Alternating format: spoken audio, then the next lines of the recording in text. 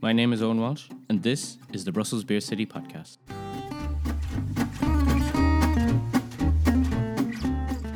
Each week, a fascinating Brussels resident invites me, your host, to their favourite Brussels bar, where, over a drink or two, we talk about the importance of the bar to our guest, their relationship to Brussels, what they love, what they hate, and why they couldn't live anywhere else.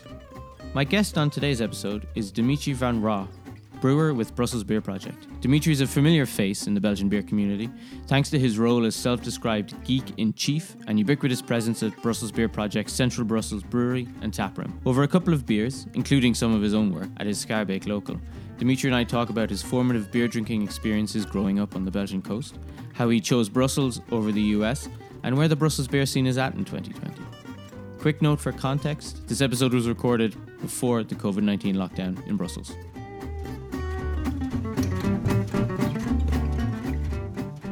Dimitri, welcome to the show. Hi, Owen. First question I always ask our guests, where are we? We are at Barboteur. It's a bar in Schaerbeek. It's pretty close from my place, so it's a place where I can come back to have a beer before going home, or nice and easy. Maybe you can just, for the listeners, describe the bar a little bit and maybe how or why you chose this place today. The bar is a nice corner bar. It has a bit of a classic look, but then a big tap list with modern beers from Brussels, Belgium, and beyond. The reason we're here is it's the best bar in the neighborhood, you know. So this is my neighborhood, and this is the best bar that's around, and the owner and the bar people are nice, so easy choice. Have you always lived in Schaerbeek? No, since I've been in Brussels, and that's almost 10 years. I was in Saint-Gilles before. Yeah, and Schaerbeek, it's a neighborhood that's really changing a lot, I think. Yeah, Schaerbeek is also big, so Schaerbeek looks very different depending on where you are. Yeah. But yeah, here next to the Parc Josaphat, even in 3 years that we've been here, it's changed quite a bit. Yeah, for the best, for the better. Well, I think so. You're not originally from Brussels, though, are you? You're from, born in Mechelen, but raised on the coast. Maybe you can just talk a little bit about how you ended up here. Well, I'm obviously Belgian and Flemish. I might not sound like it. But indeed, I grew up on the coast. That's where my dad was working. And then I studied in Ghent. And then when I met Lana, now my wife, we met studying abroad. And we made the decision for her to move here. It was easier than for me to go to US. And that had to be in Brussels, because if you wanna work as an American, you probably need to be in Brussels, not in Ghent or in Bruges or something. So that's a call we made 10 years ago. So where did you guys meet? Where did you study when you were studying abroad? Yeah, we were in Kristianstad in the south of Sweden. Okay. It's in Skåne. Easiest was also always to go through Copenhagen. To get there, but no, it was a nice time of our lives, and still 5 couples are together from that time. And do you go back often to there, or was it sort of a one and done situation? I think we should go back, but the building where we met is not there anymore, so we can go visit the school. But generally, I go to Copenhagen, not to the south of Sweden. And you were saying you went there as part of your studies. Obviously, you work at Brussels Beer Project now in the city. Yeah. Were you studying beer, or was beer something that you kind of discovered a little bit later? Discovered it later. I have a master's in business, and I didn't really know what to do with that master's. So I started working for a market research company. I worked there almost 3 years, but I wasn't enjoying it. Political games, too big of a company, all the blah blah blah. And actually, as a Belgian, obviously you know about beer. I don't think you necessarily know a lot about beer. You know how to drink it, and you know that there's a lot of different ones, and that we supposedly make the best beer in the world. So what were your formative beer experiences then, growing up on the coast? I was drinking Jupiler and Hoegaarden, and then maybe when you go crazy, you drink a Leffe, and then you learn about Trappist a little bit. But I had never really had any lambic before until I moved here. Yeah. I didn't have the experience. Well, if I had a sour beer, I think that something was bad. You know, I mean, the Rodenbach was probably, as it's from West Flanders as well, like the closest thing before coming to Brussels and enjoy that. But I started looking at Belgian beers in American alcohol shops, and I was like, oh wow, look at all these Belgian beers. And then I turned around and there's these hundreds and hundreds of American beers, and I was like, huh, they're making something else than some lagers. Yeah. And then started trying West Coast IPAs. They were definitely too bitter. I kind of had to work my way in there. So I really started to become passionate about beer, and I figured like this thing is moving. Like it's especially abroad first, and then little by little more and more in Belgium as well. And I felt passion, and I could combine it with my master. And I thought, wow, that's the perfect combination. If you can work in something you're passionate about, you can give all the energy you want, you know. And so little by little, start to self-study. I took a beer sommelier course here at Sintra in Brussels when they launched that. And so little by little, I tried to get into the industry. Yeah. And how did that kind of study, did it help you? Like, did it help? In what way did it help?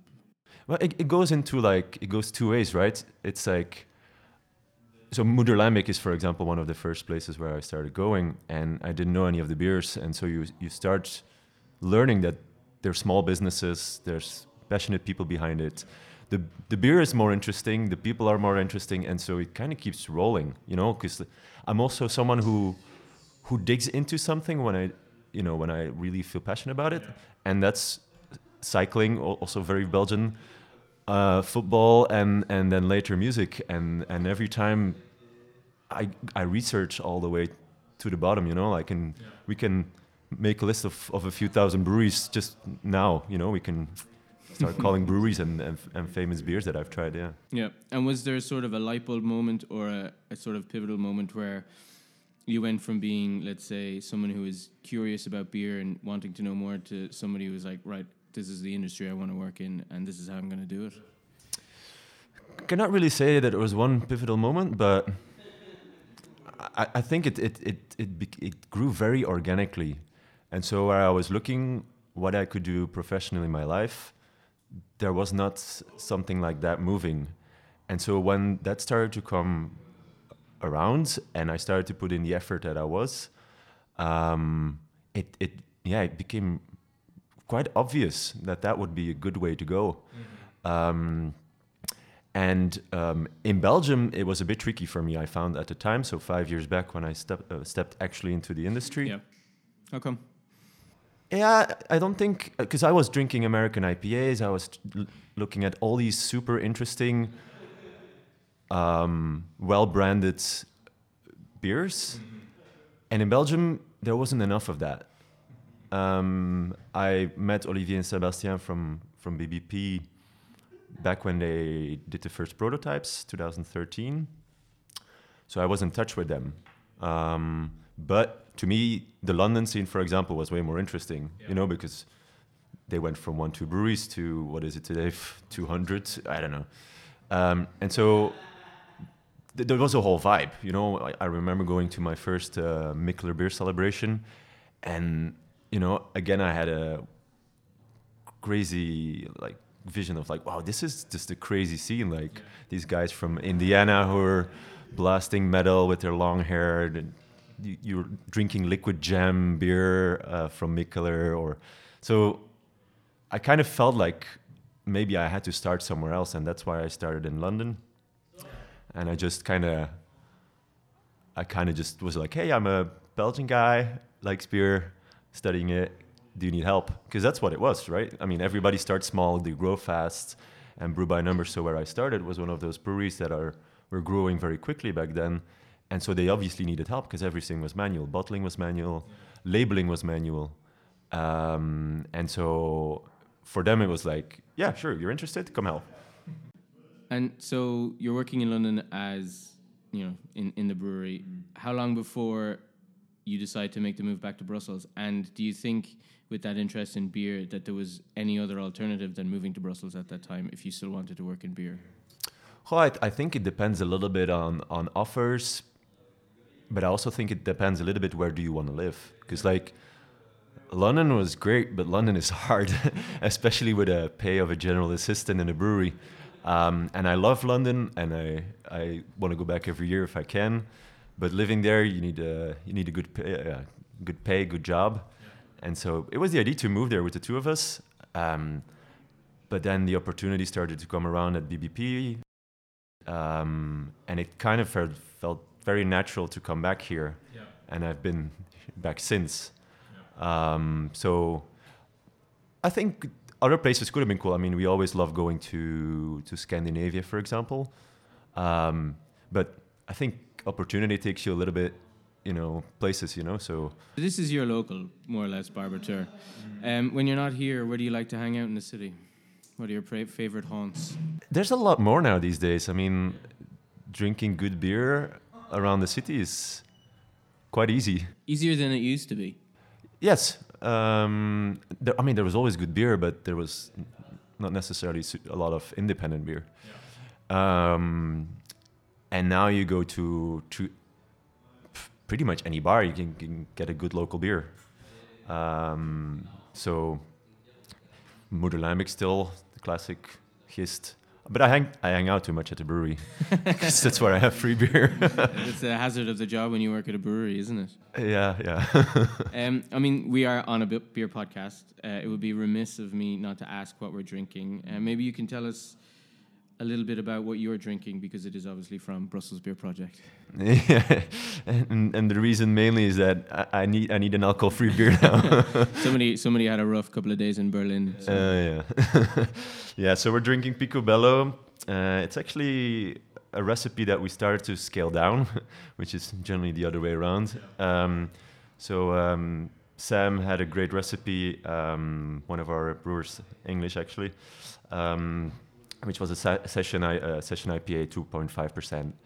And so we wanted to go further. And so in collaboration with Dirk from The Proof, we were able to scale that recipe down to what is 0.3, goes through a mixed fermentation to get to this result.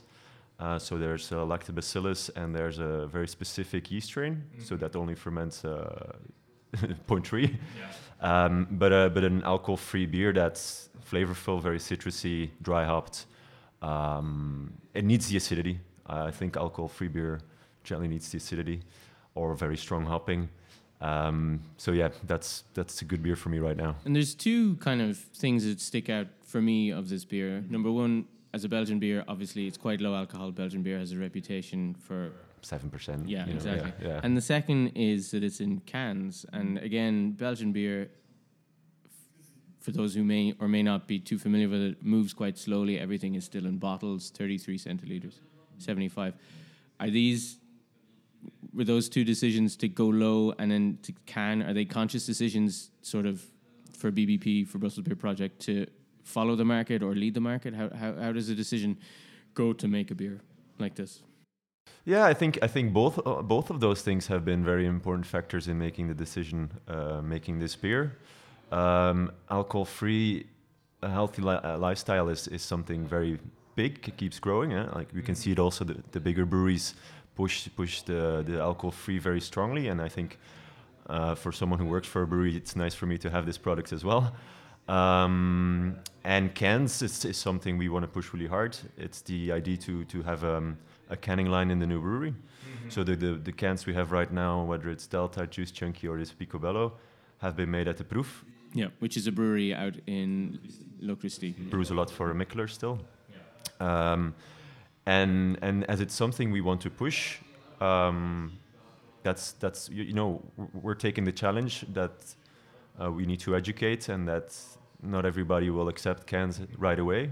But yeah. Juice Junkie and Picobello are only available in cans. Juice Junkie also in keg. And yeah, we did some mobile canning in Donsard. So we had that super session, and then Toumi Turbi mobile cans from a company in Luxembourg. Because we want to lead that.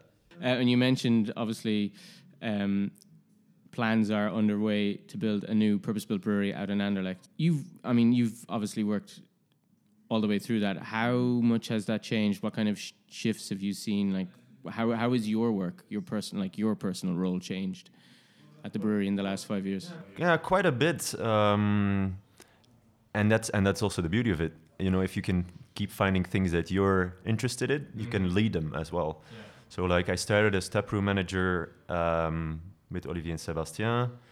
We were 5 back then when we opened in what was it, November 15, October 15. I was also the only native Dutch speaker, so that obviously is something useful. Now we're almost 25, so I'm part of the furniture, you know. Now I'm educating, and I'm doing so many different things. I'm one day in production because I want to be, because I need to be close to the product. I'm working on quality control and beer education and events, so many things. Yeah. I mean, as a brewery, you guys are putting out one new beer every week. And for those listening who may not know too much about the beer industry, that's a lot of new beers to make all the time. Traditional breweries will be making the same beer over and over and over again. How hard is it to continue to keep up that kind of inspiration, finding new styles, new beers? It again, I think it's quite organically, and I think it's part of the DNA. It's part of what we do, and we never really question it. It's that need or the desire to create new things all the time, like a chef would do as well in the kitchen, is what drives us. And people might say, hey, but then you create less consistency. I think we make beers that are quite often very similar, but we learn exactly from using a new technique or a different hop or something different in the process. I think that teaches us more. And you know, we always have new people coming in, so people who have a fresh view on things, you know, want to try some pastry sour, or, you know, like, you can see the people who've been there longer are fading a little bit towards, like, let's give me a lager. But you always have new people coming in with new ideas, so it's not really an issue. It's the beauty of it. And something like Picobello emerged from that process, didn't it? Starting out as one of the weekly experimental beers and gradually becoming a more regular beer, and then eventually ending up in the format that we know now. Yeah. I mean, you've worked in the industry now for 5 years in Brussels. You must have seen an awful lot of change, not just at BBP, but also in general, because we've gone from a situation of having, well, one brewery at Cantillon, 2 breweries with Brasserie de la Seine, a third one with Brussels Beer Project, and now I can barely keep count of the number of breweries that are opening. Yeah, same for me. and Brussels was definitely lacking behind in that way. But now, now there's 20. I mean, pretty much. I haven't even visited them all. No, it's great. To see more independent bars and so more places where you can drink local beer. But it's also nice to see the scene keep growing, and people who really have their own identity. Whether it's on Stumelings, whether it's L'Hermitage, La Source, and so on, everybody has their own shtick, and people are doing well. I mean, I love some of the beers that those people make, and you can see that people are even, you know, getting renowned for it. Like La Source now, it's, well, whether you like great beer or not. Yeah, so that's La Source, who opened in October and made it onto the top 10 best new breweries in the world list, and I think it was actually very politically correct, because they also added a Flemish brewery and a Wallonian brewery. So the 3 parts of the country were represented in that top 10 of best new breweries in the world, which is quite incredible. Quite incredible, given that, you know, Belgian beer in the last, let's say, decade has not had the same kind of reputation it would have had in the previous 20 years, exactly. Let's say. There are other countries who are doing more, who would be seen to be doing more exciting and innovative things. Belgian beer moves generally a little bit more slowly. Well, I think we're full circle in that way. The Americans started making Belgian, English, German, Czech style beers with some new ingredients, and now it's back here, and we're inspired by exactly that movement. So we're using a lot of hops and making styles we wouldn't have been making 20 years ago. Yeah, and what opportunities does the new brewery present, both for the brewery itself, but also for you as someone who's been there almost since the beginning? I mean, we'll have 2 locations, so we'll have more stuff to manage. We'll have more people to manage. But it also gives us the opportunity to, to keep pushing our products, brew them all ourselves in Anderlecht, with a beautiful beer garden right next to the canal. So we can organize events. It's a really interesting part of town to be opening a new brewery. Yeah, it's definitely. I mean, even Dansard 5 years ago is not what it is today, and I think in Anderlecht things might not move as quickly, but we're also there for that reason, so we can help clean up the neighborhood a little bit. And then we can do so much more in Dansard. We can start doing more mixed fermentation and stuff like that. So that's a bit the direction. Yeah. And coming back to you, I mean, you said obviously you've spent time living in Scandinavia. You worked in London for a little while. You came back to Brussels, or you came to Brussels. Mm-hmm. What keeps you in the city? What keeps you here when you could move maybe somewhere else?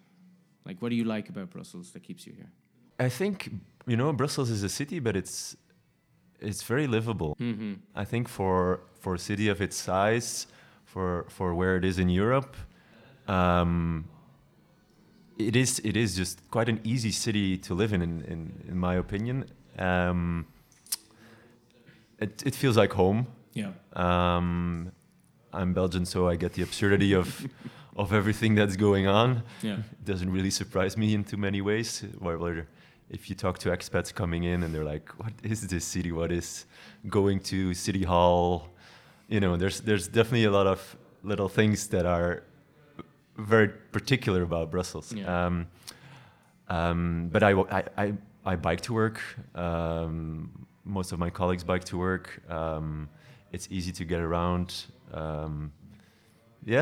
Mm-hmm. I think that's why. And of those sort of absurdities, or they like to lean on the surrealist foundations of the city.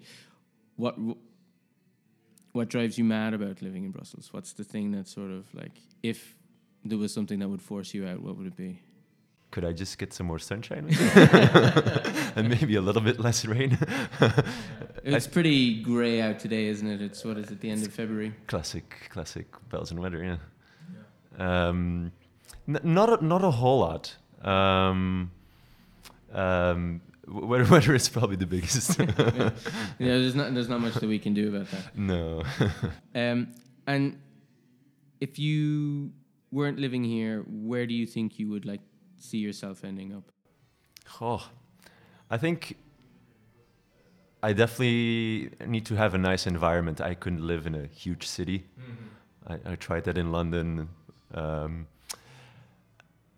not sure if I could live on the countryside either. It's like, city is nice and it has a lot. I like going to concerts and have good food around. So it's a bit tricky. Although I think in the countryside you can do a lot of interesting things. I'm also very intrigued with growing things and fermenting other things and grapes and so on. So it's always something that's attracting.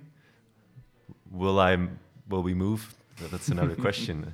I mean, maybe we'll go back to the States one day. So. Yeah. And where is your partner from in the States then? Where would you be ending up? That would be the state of Washington. So not DC, but Seattle.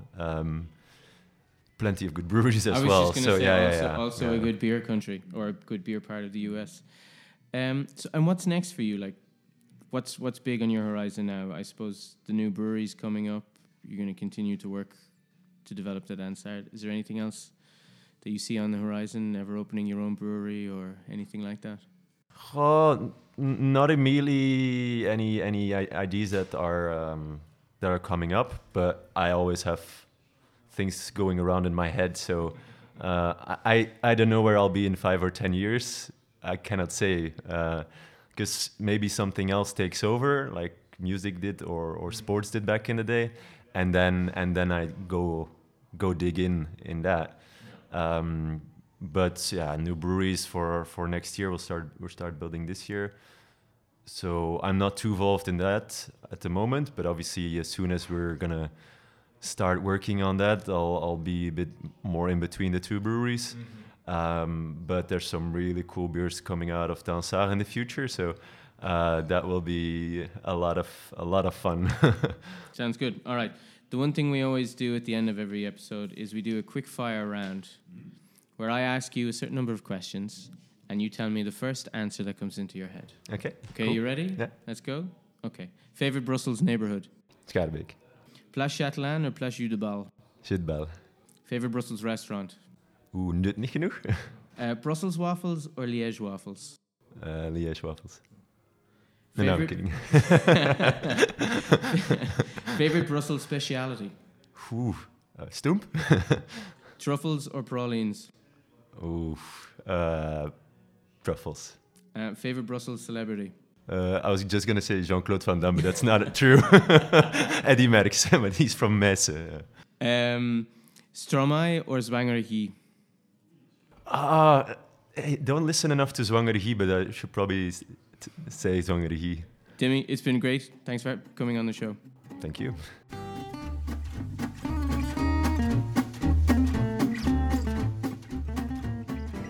And that's all for today's episode of the Brussels Beer City podcast. Thanks again to my wonderful guest, to all my listeners, and a special shout out as usual to the excellent illustrators I've worked with on this season of the Brussels Beer City podcast. Julien Kremer, aka Crump, for the podcast logo, and to Helinda de Marle for this season's wonderful episode artwork. Check them out on Instagram. If you haven't already, you can subscribe to the podcast on all major podcast platforms. And if you've enjoyed what you've heard, please do consider leaving a rating and a review. If you want to get in touch, you can email me at owen@beercity.brussels, or you can find out more information about me and the podcast at www.beercity.brussels/podcast. But until the next time, thanks for listening.